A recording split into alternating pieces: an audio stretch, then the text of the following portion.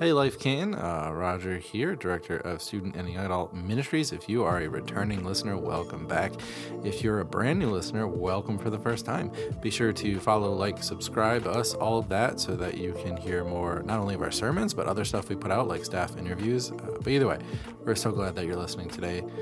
We're so glad that you are learning about or already a part of this community. God is up to so much in our church, in the places and people around us, and he's going to be up to more. So if you want to participate in that, there's so many ways to participate in the activity of God, but one of the ways you can participate is through giving. So be sure to head over to our lifechurchcanton.org/give page so you can give financially to what God is up to in this community and in this church.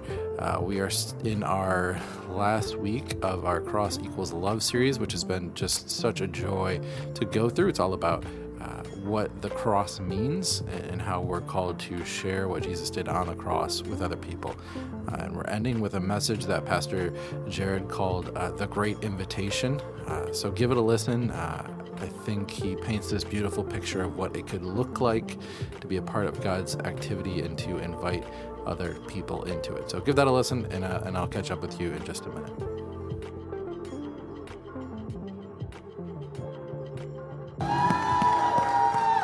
Amen. Amen.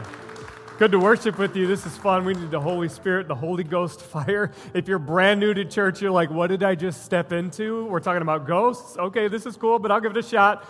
Go ahead and have a seat. We're going to talk some more about what that all means. We're glad you're here. My name is Jared, and I'm one of the pastors here. Welcome to Life Canton. And for those of you watching online, we're glad that you're joining us as well. And hopefully you got to worship. And if you're like standing in a coffee shop and everybody's staring at you, that's entirely normal. We're glad that you're joining us as well. Thanks for being with us. If you're newer here, we're glad you're here as well. And if maybe you didn't catch John at the beginning, who hosted, who welcomed, you have one of those connect cards on your chairs, and you're welcome to fill that out and let us know who you are so that we can help you get connected and help you take a next step. We believe that you belong here. Wherever you're coming from, whatever you're experiencing, you belong. And we've been in a series, actually, if you are newer here, just to catch you up to speed. We've been in a series called Cross Equals Love. Cross equals love. And we've been talking about this idea of going lower. And it's countercultural to what we experience, certainly in our culture in America. And we've been basing it on this verse that we see in Mark chapter 10, verse 45, where Jesus says, the Son of Man, he's referring to himself, Son of Man came not to be served, but to serve and to give his life as a ransom for many. And what we understand that to mean is that leads to the cross. That goes lower. And we see this continual descent into the experience of the cross and ultimately death. And that's where we're actually headed at the end of this coming week, and we'll get more into that in just a second. But some of you might be wondering, as we've been going throughout this series, you're like, man, we've been talking about going lower, we've been talking about the hardship and a cross-shaped life and serving others, elevating others, and lowering ourselves. Man, is it just supposed to be hard all the time? Or is this just like sad and depressing all of the time? Is that what this is supposed to be about? And maybe you've even been wondering, like, what's on the other side of that? What's on the other side of the cross? Is there another side to all of this? And Jesus gives this vision of something great, something beautiful, something filled with joy. And we see throughout the New Testament, and certainly with Jesus, we see lots of images of banquets and feasts and celebrations and wedding ceremonies, which in that context was a big deal. It was like these ongoing, long-lasting celebrations, and these banquets are synonymous with joy. But with Jesus, it's a joy that doesn't abandon the cross or a cross-shaped life. It's a joy that still embraces this idea of going lower.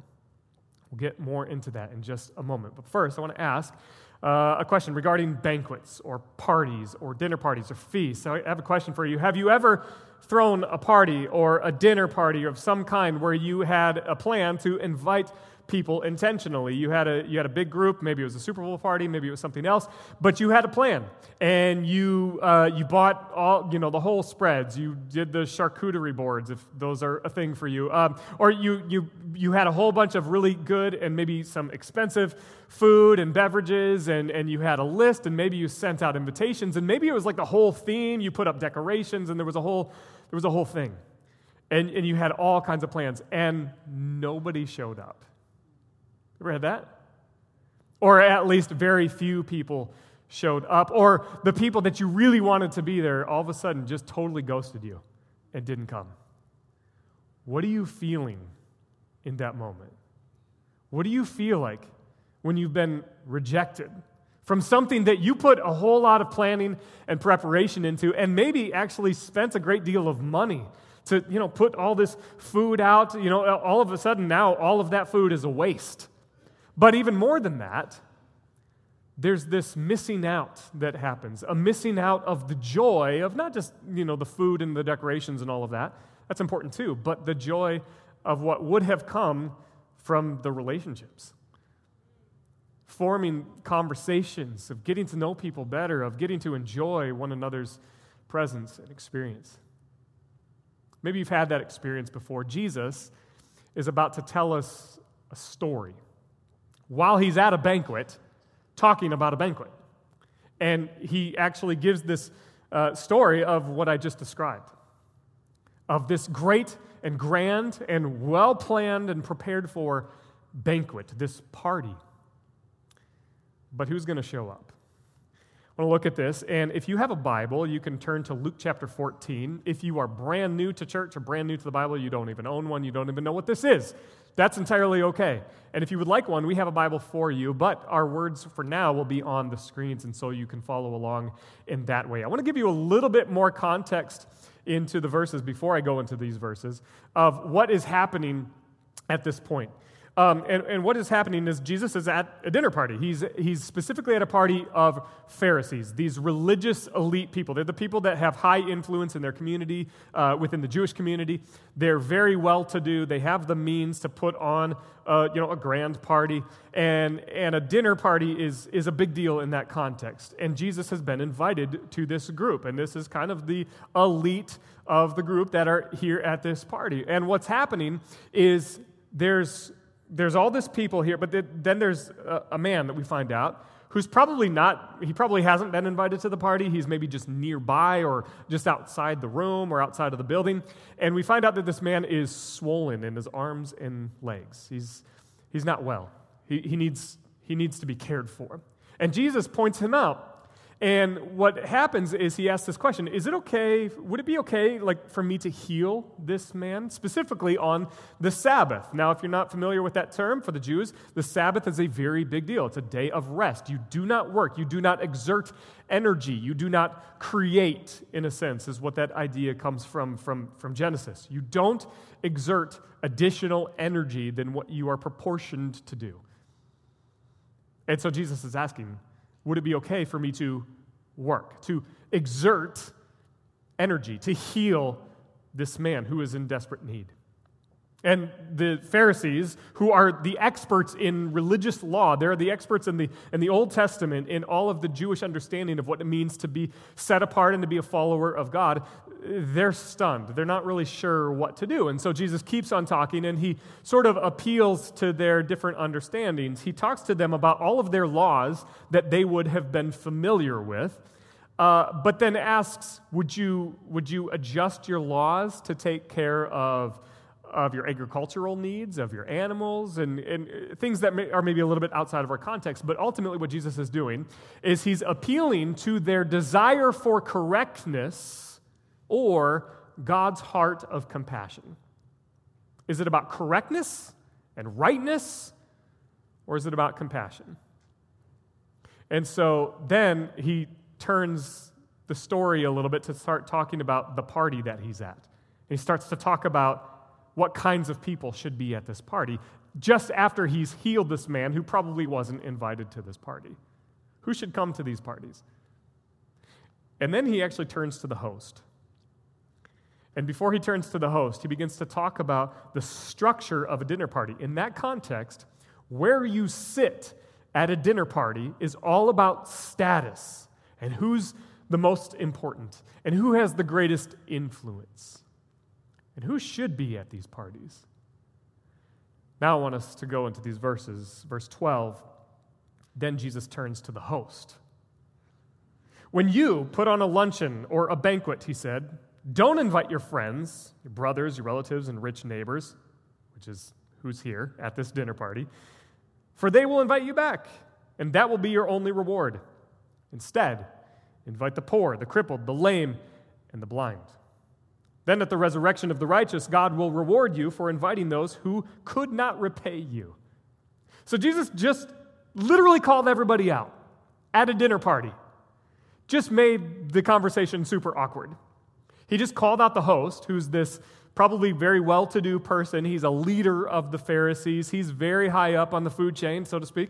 And he's invited other people that are just like him.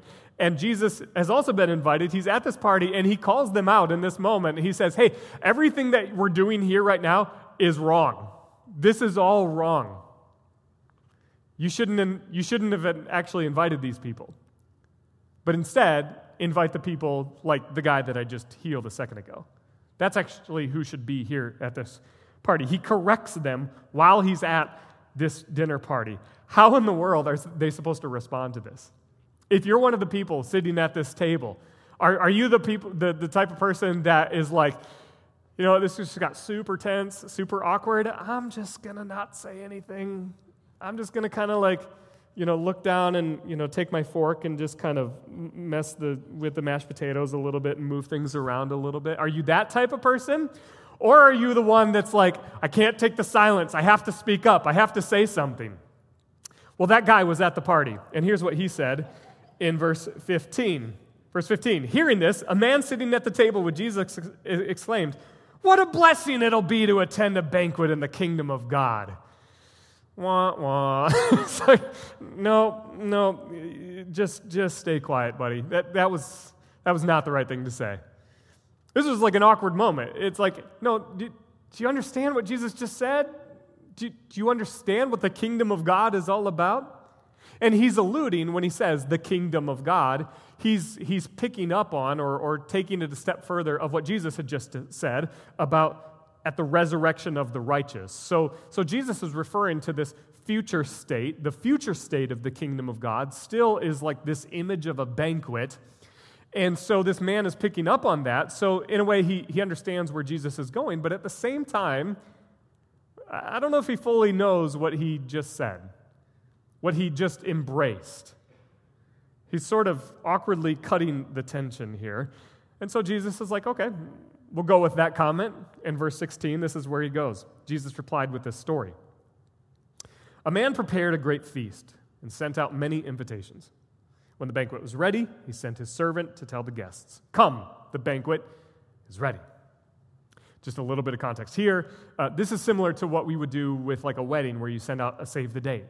It's like, hey, I'm going to be throwing a party. Set this date aside. You're going to want to be there. And in that context, you know, a banquet was a big deal. And if you got invited, that was really important. And so this is a thing that you wanted to be a part of. You were respected in your community. And so you wanted to be at this banquet. This was a good thing.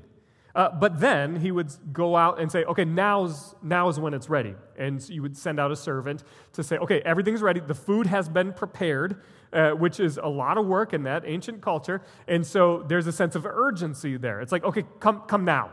Now the party's ready. The food is ready. Let's not let it go to waste. This is going to be a good deal. So this is what is happening, and this is how Jesus is describing this parable. And so he goes on to the next piece in verse 18. All of the guests, they all began making excuses. One said, I've just bought a field and must inspect it. Please excuse me. Another said, I've just bought 5 pairs of oxen and I want to try them out. Please excuse me. And another said, I just got married, so I can't come. These are bizarre, right? sort of weird excuses to give. And again, this is a banquet that you would want to go to. This is an important thing. It's a good thing. It's not just sort of a little side like, hey, show up if you want to. No, there was a lot of planning and preparation that went into this. It was an important thing in the community, so you would want to be part of this. So why are these people making excuses for why they can't come? Let's dig in just a little bit more. Some of the excuses that we see here represent something bigger in that culture. First, we got a guy who says, I bought a field, so I must inspect it. What's that about? Well, he represents our work, right? Like this guy, he's bought a field, and that field is going to be his work. That's his vocation. He's in agriculture of some kind, and so his work is super important to him. He's got to go work. I got to go work. And it's almost as if his identity is in his work. I can't come to your banquet because work is so much more important to me than your banquet. And it's this idea when your identity is in your work, it's the idea that I am what I am because of what I do. And maybe you experience this when you're in conversation. When you meet somebody new, the first question we ask is, so what do you do? What do you do? Because that's who you are. That's your identity. The second person is, I just bought 5 pairs of oxen. This is similar to the first guy. The oxen would be used to plow a field, but it's a little bit different. It's a little bit more unique for this guy. He's bought 5 pairs of oxen. That would be like this guy has a couple Mercedes, a few Maseratis, and a couple Porsches just on the side just in case. Like this is a wealthy guy right here. He's bought 5 pairs of oxen, which means that would be needed for probably at least 100 acres of field, which in that time is a lot. Like, that's a lot. That's a big deal. So he's super wealthy. And not only that, but he's got 5 pairs of oxen, and he says he wants to go try them out. Well, he's not going to plow 5 pairs of oxen or plow field with 5 pairs of oxen all by himself. He's probably got hired workers as well. So this is a guy who's got extreme wealth. He's done very well for himself. So what does he represent? Well, if you haven't caught it already, somebody whose wealth is their identity. I am what I am because of what I have, because of what my bank account says about me. That's what's most important to me. And so that's my excuse for not coming to your banquet. And then we get a third one. I just got married, so I can't come. What in the world is that about? It's a little strange. And maybe some of us are like, that seems like a legitimate excuse. Yeah, like go make a family. Do your thing. Enjoy your honeymoon. I don't know how far along, they are. It was this like the day of their wedding, and so therefore they can't come on to the banquet. It's more than that. It's more than that. Jesus is pulling out this crowd, or this individual who represents family. Their identity is wrapped up in their family. My family is more important to me than this joyous banquet. And again, that might seem odd to us. Well, shouldn't our family be important? Shouldn't we care about our family? Shouldn't we love our family? And it's this idea of kind of what Pastor Nathan said a couple weeks ago, that we have constructed this image of family in our minds in an American context. When he was talking about inviting other people into your family, maybe widows and orphans and single parents and other people to join your family, to join in on your experiences of what family looks like. He said this idea that we've constructed in American culture is that it's my family time. And I put extreme boundaries around my family, and I make sure that my kids get into their sports and their activities and their music stuff, and we center all of our schedule around my immediate family, and so I'm too busy to include any other families or any people that aren't like us into our experience. That's an American-made idea, not a biblical one. And Jesus is even calling that out a little bit. To say your family has become too important to you, to the point where you can't participate in the kingdom of God. It's this idea of my identity is I am what I am because of who I know, because of who I'm related to, because of my last name. Jesus is mentioning 3 groups of people that represent the biggest deterrent from relying on God and participating in the kingdom of God. Our work, our wealth, and our family. Before I go too much further, I want to ask you a couple questions as you're wrestling with this. Is work your identity? Is it a means for you to stay busy? Is it the only way that you know to provide? And is that obsession with providing for you and for your family turning into workaholism to the point where relying on God isn't even a thing anymore? Or maybe is your possessions, is your wealth preventing you from recognizing the needs of others? Or you're just hoarding it for yourself, just consuming more and more and just adding more and more? Or is your family, is loyalty to your family preventing you from creating belonging for others who desperately need it? Work, wealth, and family are not in and of themselves sinful or bad. It's how we use them for the ministry of the kingdom of God. Jesus is poking at this. He's poking a bear here. But he keeps on with his story. The servant returned and told his master what they had said. His master was furious and said, "Go quickly into the streets and the alleys of the town and invite the poor, the crippled, the blind, and the lame." So now we've got new invited guests that represent all of the opposite of the things that we said before. Those who find their identity in their work, in their wealth, in their family. These are the exact opposite. And check this out. The poor, the crippled, the blind, and the lame all have no choice but to rely on God for everything. They have no choice. They don't have work, or they couldn't get work because of their deformities, because of their circumstances, whatever they may be. They didn't have money because they didn't have work, or they weren't part of a family that had a lot of wealth, and they certainly could not rely on their family, which is why they were in the state that they were in. Either their family was too poor and couldn't care for them, and so they're poor too, and blind and lame and crippled. Or, again, their family maybe believed that God was upset with them for being poor, for being crippled, blind, and lame, and so they didn't want to associate with them. Either way, they didn't have a family. So these are all people who didn't have work, didn't have wealth, didn't have family. They had to rely on something bigger. They had to rely on God. These are the kinds of people that Jesus says in his parable. This master says, go out, invite those people in.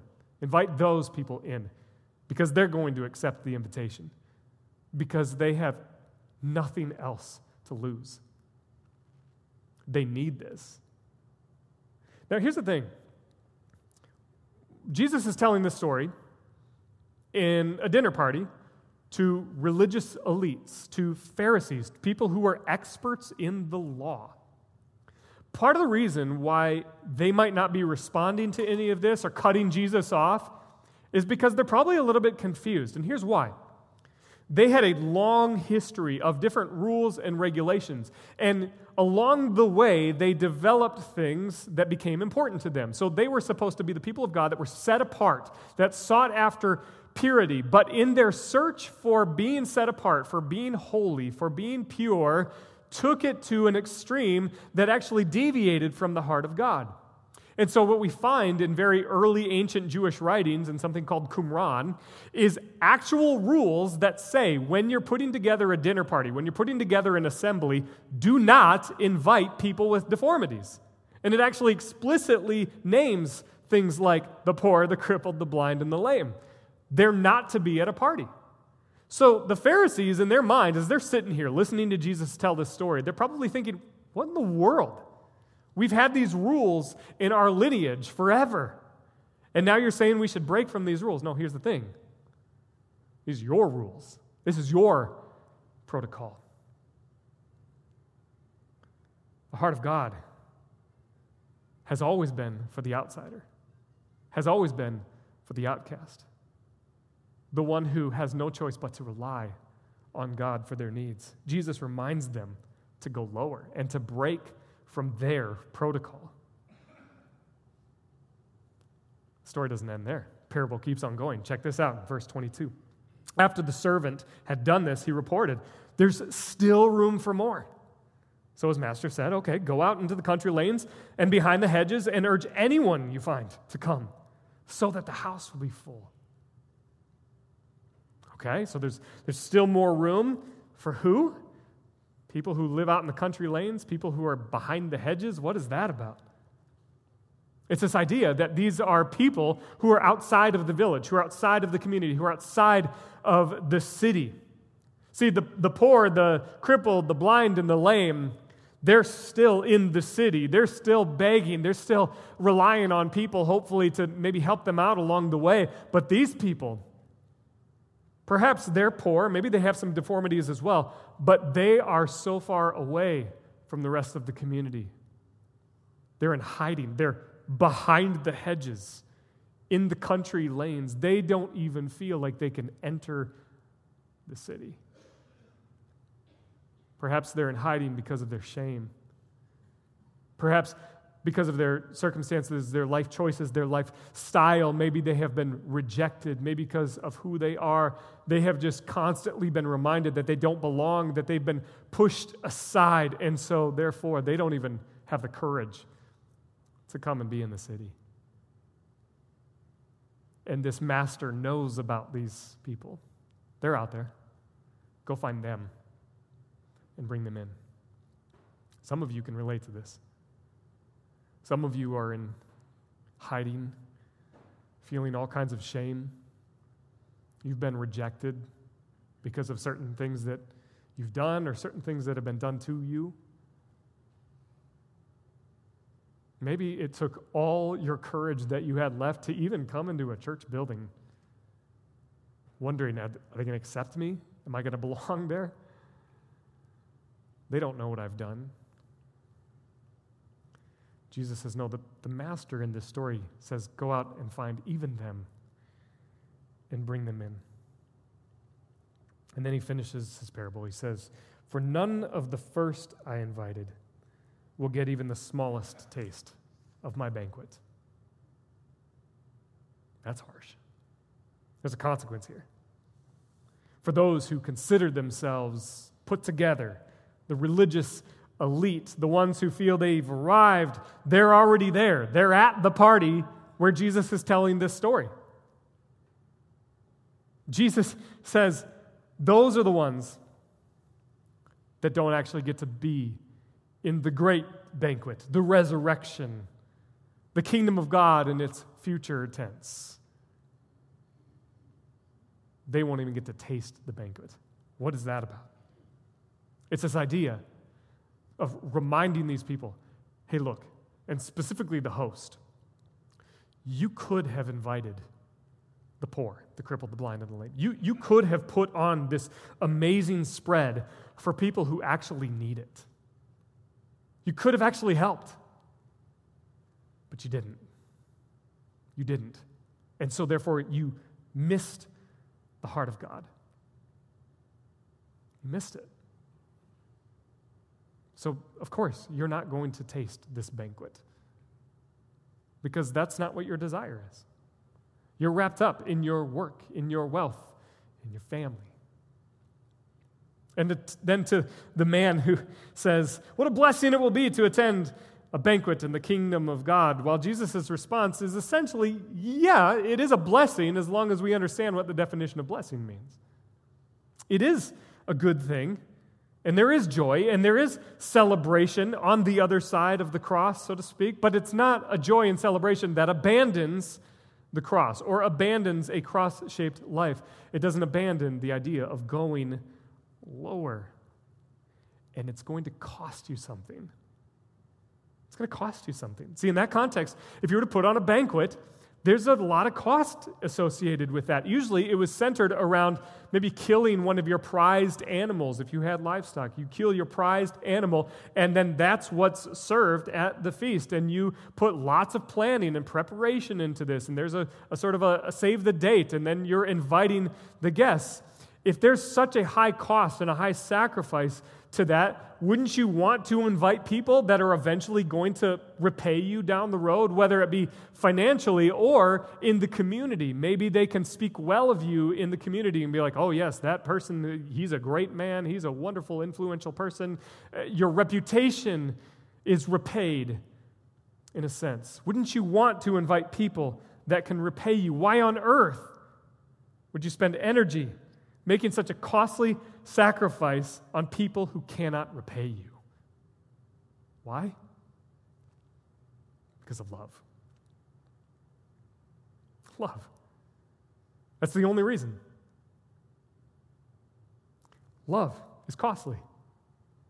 This is why the cross equals love. There is a cost to this. And in fact, what Jesus is referring to in sort of the present moment, but also with a vision toward the future, is that He is the banquet.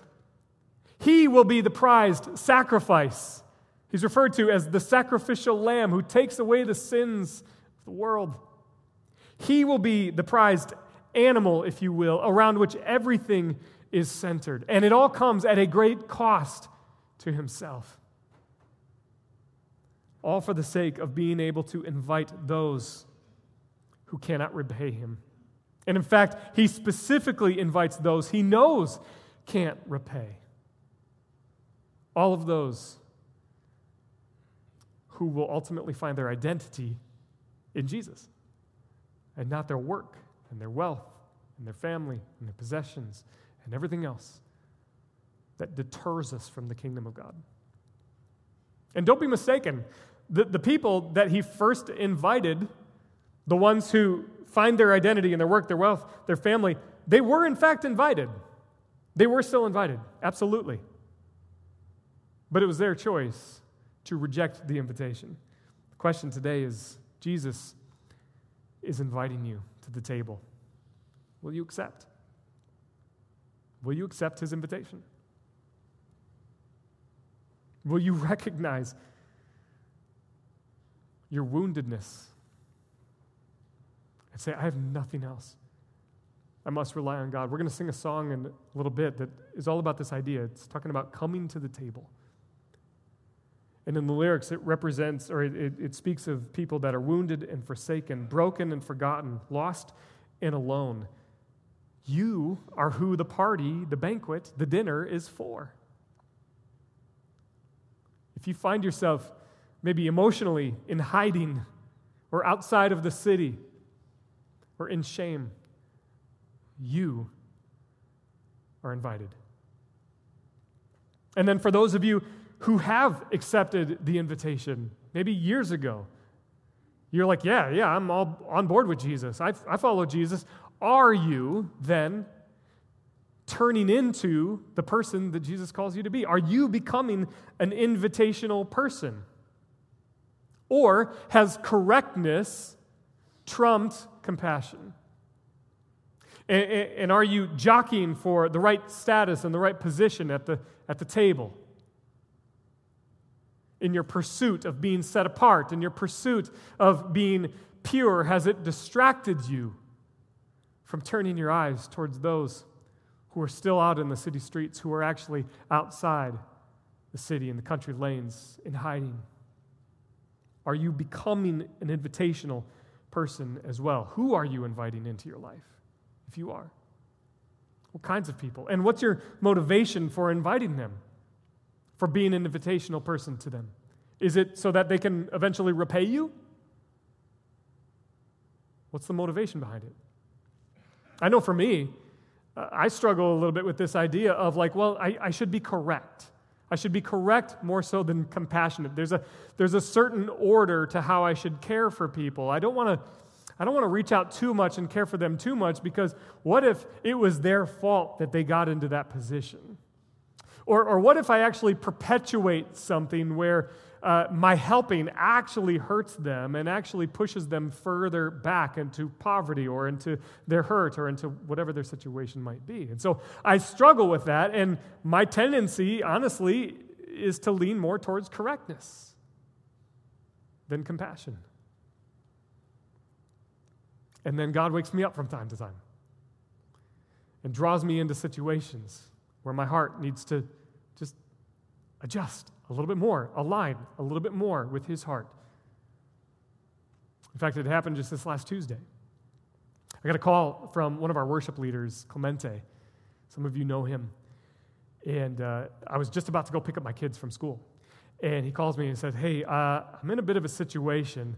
I'm wondering if you can help me out. He's a teacher. He's like, I just left my class, and I ran into this family of Romanian refugees, a wife and a husband and their little boy. And it's a long story. They're supposed to be in California, but they ended up in Michigan. They're Romanian refugees, so they're trying to work out like their paperwork and stuff. And so this person was in Michigan, and they were trying to connect with them to get it all squared away. And it was kind of a risky trip for them to come here and to make it. And so now they're trying to get back to California, and it's really hard. They have very little gas. They have very little money. They have no food. And so I want to get them something to eat. But Jared, I think they need more than that, and I'm not sure what else to do. And so I said, okay, let me go pick up my kids. I'll think of some different options. Maybe I'll call some places. Maybe I'll look into some shelters, perhaps, if they could stay a night. And I texted him back, and I said, hey, just could you discern where sort of the family is at and what their needs might be? Is this a situation where maybe they need a hotel room or something like that? Or something more? And he said, I don't know, I'll get back to you, but right now I'm going to take them to dinner. And what Clemente did is he could have taken them through the drive-thru at McDonald's. That's cheap, right? Just go to McDonald's. No, Clemente takes them to Outback Steakhouse, and they get leftovers. I mean, he takes them to a nice place. It's a costly place, right? It's a good meal. And he tells me this. He's like, we're at Outback right now. I tell you what, I think they could really benefit from a motel room. I don't know that we're going to be able to do much after that, but at least we can do that. I was like, okay. So we decided a meeting place at a motel just off 275. I said, I'll meet you there. He said, great, we're going to have dinner. We'll meet you there in about an hour. And I'm thinking like, okay, this is awesome. What he is doing is like contagious, right? Like he's going above and beyond. Could have taken them to McDonald's, takes them to Outback Steakhouse. We could have looked at some shelters, but he says, no, I think they could use a motel room. I'm like, okay. So like I'm getting inspired. My heart in this moment, and I wouldn't be able to articulate it in that moment, but as I'm reflecting on it now, I'm like, yeah, my heart is getting shaped by somebody else who's in our church, who's not on staff, who's literally being a torchbearer, which is what we're talking about in our vision, right? To bear the torch of Christ's justice and love. He's teaching me how to do this. And now I'm in a predicament, and I've got to figure out what to do because my wife's out of town, and I'm just picking up my kids, and I'm like, well, I can't just leave them. So I take my kids with me, and we all get up in the van, and I'm like, all right, guys, we're going to go help out a family in need. And they're like, okay, cool. And here's the thing. We wouldn't have been able to do that if my kids were in hockey, if my kids had all this music practice, if my kids had to do all of these other things. We weren't busy. We had nothing else to do except for homework, which they did in the van. I'm making it sound like my kids are perfect, and they are, in a sense. But we mess up all the time, right? And they yell and shout and scream and all of these other things. But they were so on board. And we get in the van, and we go, and we meet Clemente, who they know, and they love Clemente, and they see Clemente doing his thing. And we're talking with the family, and we get into this motel, and we get him set up with the room. In the meanwhile, Clemente and my kids, they get out of the van. They're not really sure what to do, but they get out of the van, and they have this little soccer ball, and so they're kicking the ball around in the parking lot. And my kids are just having the time of their life, and I'm getting everything squared away in this room. And I'm just thinking, this is what this is supposed to look like. This is what a heart of compassion looks like. And I can't fix their whole situation, but I can do this.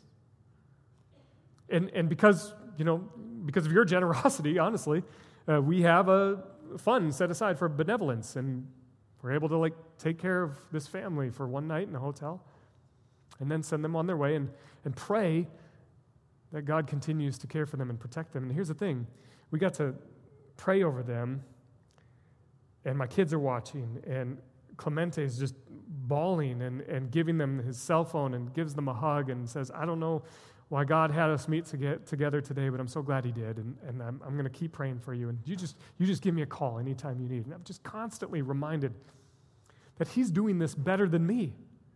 I'm supposed to be the professional at this, right? Like, I'm the professional Christian. I'm the pastor. And my kids expect this from me too. Like, of course, my dad would do this, but they're seeing Clemente do this for this family. And as we're driving back home, I'm talking to my son about it, and I just look over him, and he's just got this giant grin on his face, and he just says, I just feel really good. My son's 11 years old. He's just like, I just feel really good that we got to help. I'm like, yeah, it does feel good, doesn't it?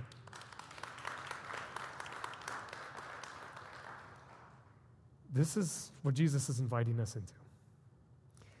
And it's contagious. Here's the thing. Cross-shaped living is actually joy. Serving people, going lower, is actually what the true expression of joy feels like. And yes, there's hardship. There is.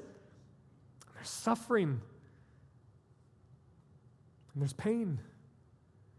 But when it's not just an event, but a lifestyle, our default mode as God keeps on shifting our hearts. And as we actually pray that prayer that we sung just a moment ago, Holy Spirit, I need the Holy Spirit fire to refine me. Over and over, that heart just keeps getting molded. And our default mode is that cross-shaped life of going lower. And then it's when we actually enter into the truest form and expression of joy. And it's beautiful. And the world doesn't get it. This is what we model for one another. This is an opportunity to model this for our people, our young people, our kids. My question is how do we move from it just being an event to a lifestyle? How far are we willing to take this? See, because there's actually more than just the story that Jesus just read. You have to see what comes next. The very next section of Scripture, I think, is so important to see and to not miss. In fact, I want to read it for you, verse 25. A large crowd was following Jesus. He turned around and said to them, if you want to be my disciple, you must, by comparison, hate everyone else. Your father and mother, wife and children, brothers and sisters, yes, even your own life. Otherwise, you cannot be my disciple. And if you do not carry your own cross and follow me, you cannot be my disciple. What in the world just happened here? That's a turn that I wasn't prepared for. I thought we were just talking about hosting dinner parties, and now we're talking about I got to hate my family? What in the world, Jesus? What is this about? See, Jesus is using sort of a rhetorical tool in speaking, preaching, teaching here, where he uses hyperbole to bring up the greatest extreme to make a point. To say, look, you need to understand the risk, the cost of what it means to actually follow me. It's not going to be easy all of the time. It's going to be hard. And in fact, when you choose to follow me, it is not just a one-time event. It is an ongoing lifestyle. And you may, in fact, lose things that are important to you, whether it's your work, your wealth, or yes, even your family. Some of you know what that's like. Some of you, in your pursuit of Jesus and your passion for Jesus, it's maybe changed the dynamic of your family relationships. And maybe it's actually even caused some division. Jesus promised that could potentially happen. Are you prepared to lose things that are still important to you, but for the sake of the kingdom of God? This is going to be costly. Where do we go from here? Where does Life Canton step forward? This whole series, we've been talking about this idea of going lower. It's been descending lower and lower into humility and what it means to look like Jesus. And some of us, maybe we understand that at a conscious level, a cognitive level, but to really understand that in our heart, to understand what that looks like and how that should transform our lives, we just need to go a step further. And so here's an action step that I want to give you for just this week. I want to invite you to Good Friday. Because what Good Friday represents is today we talk about Palm Sunday, and it's joy and celebration, yes, But as Jesus enters into this week, 2,000 years ago, what the church has traditionally recognized is Passion Week, is Holy Week, is this further and further descent into the epitome of what it means to go lower, all the way to death on a cross. I want to invite you into the experience of the cross, into the epitome of what it means to go lower, and sit with it, experience as much as we can the pain of the cross and what the sacrifice actually means. That while we were still sinners, Christ died for us. We're invited into that experience. Come this Friday from 6 to 8, it'll be an experience to just wrestle with and to sit with that, the epitome of going lower. Also, are you invitational? There's an opportunity to invite somebody to Easter on Sunday, to be invitational to the kinds of people that Jesus talks about. Not just to the people who already like us, but maybe to the people who are in need. Bring them into a community of love and belonging. Is there somebody that you're thinking about right now that you could invite to Easter? And there's no hook, right? There's no incentive. We're not dropping Easter eggs from a helicopter. I'm not even making that up. There's a church that did that once. There's like big programs that we could put on. No, we're just inviting them into a relationship. I heard this line a long time ago, and it's stuck with me. What we draw them with is what we keep them with. Draw them into relationship. It's got to be bigger than just what happens on the stage. It's got to be bigger than what we see on social media. It has to be a relationship. Invite them, not just to Easter, but into a relationship. And then lastly, consider investing in young people. They're watching your every move. They're watching, are you living a cross-shaped life? Are you going lower? Are you living in humility? They're watching your every move. Invest in them. Care for them. Love them. In fact, I'll give you a really easy action step. We have some needs in Life Kids. We'd love for you to be part of our team, to start investing in our young people. Even at that young age, they're still watching you and learning from you. As we close our time, I mentioned I want to sing this song. I'm not going to sing it. David's going to sing it because I don't want to take you out of the experience. The song, Carried to the Table. Some of you are not sure what you stepped into yet today. And some of you, maybe those words resonate with you. You feel wounded, forsaken, lost, broken, hiding, full of shame. You are invited to the table. And you might not even have the strength to get there. Jesus carries you to the table. And so I want to invite you to pray along with me, to claim a new identity, not an identity that is wrapped up in work and wealth and family, not an identity that is wrapped up even in your shame or your past or your brokenness or your circumstances, but to claim an identity in Jesus. Would you pray with me, please?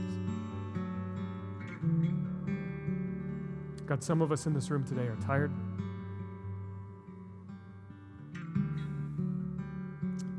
And so broken. And we don't know where to turn. And here you are to invite us, not to an event, but into a lifelong relationship. And some of us feel so weak to even get there. You carry us, even when we're at our lowest point. Carry us to the table, Jesus.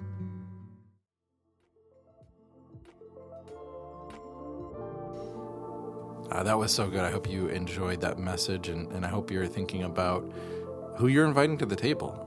Are you inviting the people that Jesus called you to invite to the table, or are you welcoming them into the community in some of the ways that Pastor Jared talked about? Even just inviting people to church next weekend as we celebrate Easter. Are you inviting people into that? I think he gave us a lot to think about and challenged us a little bit, but also painted, like I said earlier, this beautiful picture of what it looks like for the people of God to come together with those that are invited, which is everyone, and especially those on the outside. So I hope that you have opportunities this week to invite people in to our community. There's a lot of ways that you can be a part of that community. You can reach out for prayer via a Connect card on our Now page. You can even reach out to see if there are upcoming life groups that you can join over the summer to be a part of a group of people, a group of believers who are doing life together. So there's so much you can do. Reach out to us if you need prayer or any of those other things. But be on the lookout this week for those moments and those opportunities to invite. I hope you have a blessed week, and we'll see you again real soon in a week for Easter. Talk to you. Bye.